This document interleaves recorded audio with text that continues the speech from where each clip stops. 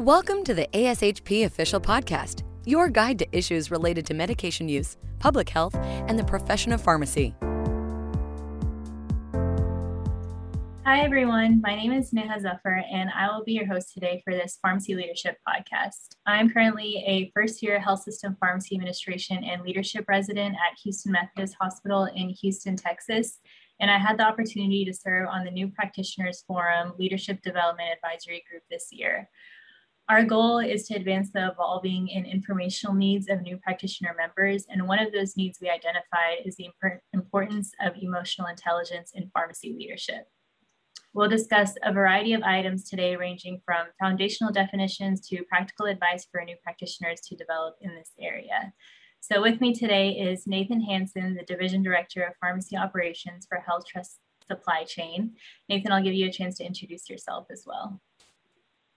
Yeah, thank you, Neha. So I also serve on the New and Emerging Leaders Section Advisory Group for ASHP. And so I'm really looking forward to the conversation. All right, thank you so much for joining us today. So we'll go ahead and get started with our first question. So Nathan, how do you define emotional intelligence? I like to use Daniel Goleman's definition because I think he sums it up really well. He says that emotional intelligence is the ability to manage our own emotions and handle our relationships with others. He then goes on to further break it down into 12 aspects of managing yourself and 13 aspects of handling your relationships. And so if you aren't familiar with this topic, just imagine things like self-awareness, self-regulation, motivation, empathy, social skills. All of these are the things that make up emotional intelligence. All right, awesome for covering those grounds for us. So what exactly is the importance of emotional intelligence in a role of pharmacy leadership? I think you can safely say that emotional intelligence is the most important attribute that a leader can possess. First of all, leadership is hard. I've personally found that after I've learned the basic skills of my job, most of the rest of the difficult things I encounter are related to managing my emotions and my attitudes. When I'm facing deadlines or really difficult or unpleasant work, I need self-control, I need conscientiousness, commitment, initiative, and optimism. We know that healthcare is constantly changing, and so we have to have adaptability and innovation and self-confidence. The ability to manage your attitudes and your energy day in and day out creates a huge advantage for a leader. And the other reason that emotional intelligence is so important is because leadership is all about people, and healthcare is all about people. No matter what role you play, you're working with people. As leaders, our teams will share really important and personal information with us, and so we need to be able to listen and understand and make them feel valued, and that's a skill. We also need to be able to develop others, to serve our teams and our customers, and to leverage diversity. You won't be able to get support for new initiatives or programs if you don't have political awareness. And our interdisciplinary teams require excellent collaboration skills. So again, all of these are aspects and dimensions of emotional intelligence. And of course, conflict will come. And as leaders, we're the ones that are responsible for wading into that conflict and bringing the situation to a peaceful resolution. In healthcare, we've talked a lot about resilience and burnout recently.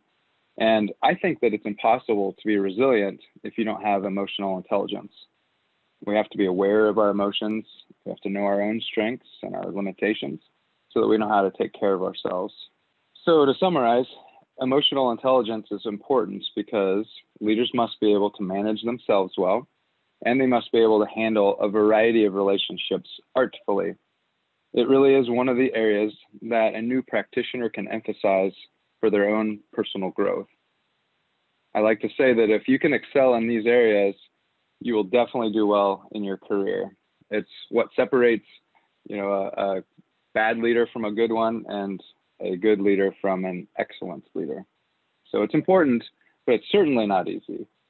And actually, it's very common for new practitioners to struggle with balancing this emotional intelligence as they're developing new relationships with colleagues. So now I'm interested to know what your experiences have been like in residency so far. Yeah, of course. So I think in residency, we're given a lot of opportunities, especially to develop in self-awareness. So our preceptors constantly encourage us to identify our own strengths and weaknesses by self-evaluation, and then comparing that to feedback we may get from other people who we work with, like our other preceptors and colleagues. So we definitely get a lot of guidance in that realm. But I think especially in a pharmacy administration residency, a lot of times we're involved with implementing new processes or changes in a department based on projects that we work on. But it's also important for us to understand how those changes are affecting staff members and the overall workflow, especially if there are large scale changes. Then we're also, as new practitioners and new residents, we're developing these new relationships with pharmacists and pharmacy technicians, both on the operational and on the clinical and direct patient care sides. Sometimes it's difficult to navigate being a part of the team that's making changes, but also being a part of the team that's seeing those changes and how it affects our day-to-day workflow.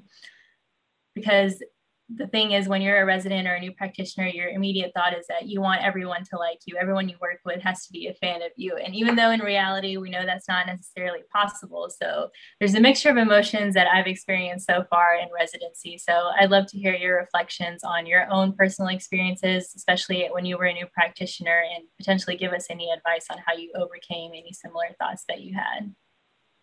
Oh, that's so good. And it sounds like your preceptors are really tuned into this and helping you to develop, and that's awesome. It really helps set the stage very well. And as you told those stories, it just reminded me, I flashed back to my own HSPAL residency, and just the first time where I worked on a project to improve something. I figured it all out. I had it all planned. I took it to the team, to the staff meeting. I unveiled my wonderful idea, and they shot it down. And I remember thinking, wait, no, this isn't how it's supposed to go. Like, you're supposed to applaud right here. And so it really is, the figuring out what to do in the project was the easy part. And the hard part was the explaining it and communicating it, helping them to understand the why, helping to understand their concerns and maybe fears about the project, and how to roll it out in a way that would be successful. And so that was my first real taste of, wow, this is kind of hard stuff. And from there, I just have continued to learn that the emotional intelligence side is so crucial to being successful in any realm of leadership. And it's funny because, I assumed I was pretty good at this, right? We all assume that we're easy to get along with. We all assume we're pretty level-headed. And we frankly just assume that everyone else sees the world the same way that we do. But I have found that I have some areas where I need to grow. And I have found that there are some areas that I need to, that I have strengths and I'm good at, but that I need to continue to focus on. And I also found that as my leadership responsibilities expanded, that I needed to expand my emotional intelligence capacity as well, because, it's one thing to roll out a small project with a few people that you know well. It's a little more difficult with a larger project with some people that maybe you haven't had time to build that rapport with. And so it certainly is a never-ending journey.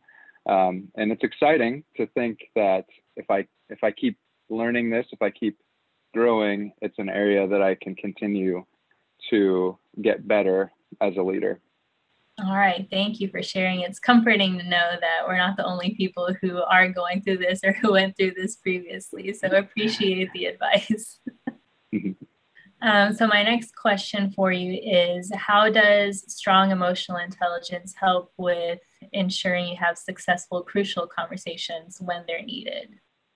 Yeah, honestly, this is where emotional intelligence is the most valuable. And so if you're not familiar with crucial conversations, for our listeners, that's a conversation where your opinions about a situation differ and there are emotions that are involved. and the stakes are pretty high. And so that's the definition of a crucial conversation. And so as you can tell, crucial conversations require a leader to be on their A game. I mean, if you misread somebody's tone or meaning, or if you start out too forceful or too passive, it can derail the whole conversation. So if you watch an excellent leader as they handle a difficult conversation, it's kind of like watching an artist that creates a masterpiece, or like watching a top level athlete that's just dominating. I mean, it's a great thing to watch, because a good leader who has strong emotional intelligence skills can handle these difficult conversations so well. So they can be scary. They are something that most of us are probably not excited to wade into. But if you have honed your emotional intelligence skills over time, you're actually well equipped. And this is a really important role you can play as a leader. I think that's super helpful for residents and new practitioners to hear too, because even though we may not necessarily encounter a lot of those conversations during our first couple of years as we get into our first job or really into the workforce, we definitely need to be able to have those skills as well. So my last question is, we've talked a lot about emotional intelligence, how it relates to us in pharmacy leadership, and how it relates to crucial conversations. So what advice do you have for new practitioners to develop emotional intelligence, and do you recommend any resources to learn more? Sure, absolutely. The first step is to learn about it and to understand all of the specific aspects of emotional intelligence. And so from there, you start out by doing an honest self-assessment to think about what areas are strengths and what areas are weaknesses. And even just being aware can make a big difference. I'd say the next step is to be curious about every situation where you find yourself. So for example, if you're sitting at your desk and procrastinating an important project, it probably never happens to you, but some of us struggle with that.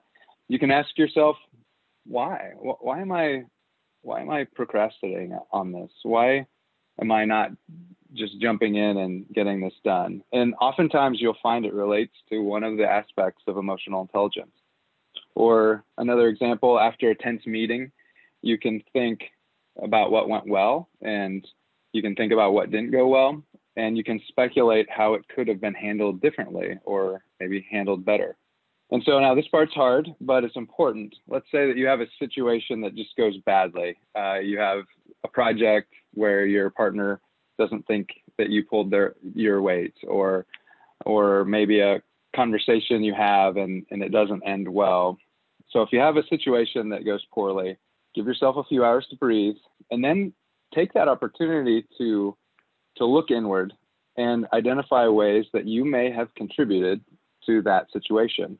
And I found that these difficult situations, even when, let's say, 90% of the blame falls on the other person, these situations are the most valuable lessons where I can learn about my own emotional intelligence.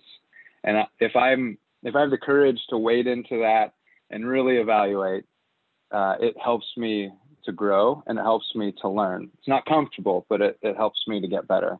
I really try to approach every day and every interaction and every project as an opportunity to learn more about myself and about others. So the next step is something that you described earlier, which is to invite your supervisors. If you're in residency or in a training program, or a new employee and you're still in training, ask those around you, or maybe even a trusted friend, to give you feedback about this. Hopefully this will be part of your annual evaluation. And as a resident, it'd be part of your monthly evaluation, I would hope. But you can also ask for feedback throughout the month and throughout the year.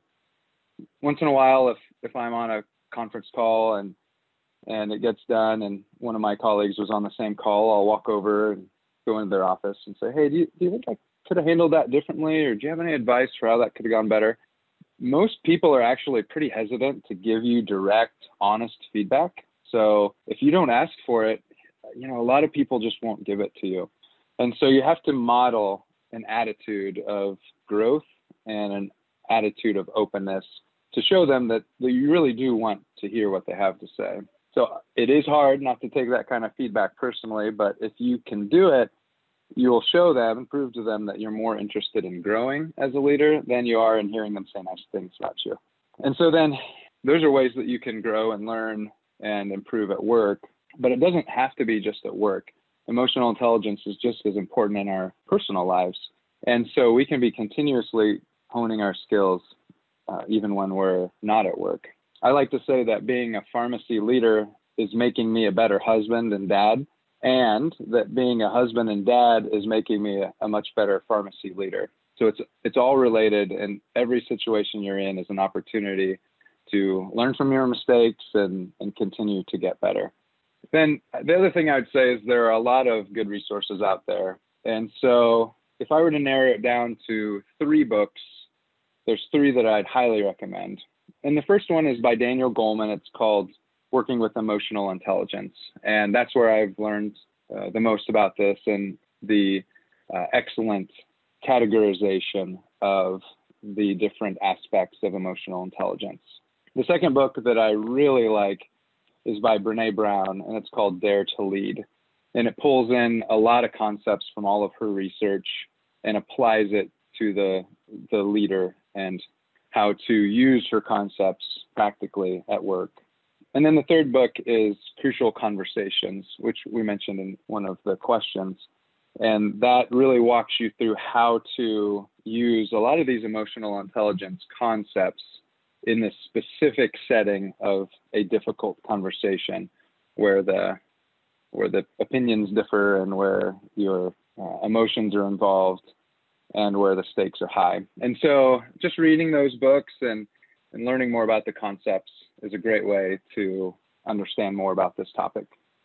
Wow, thank you so much for all those resources and for the practical advice that I know I'm definitely going to try to apply to the rest of my residency and as I enter the workforce with my first job as well.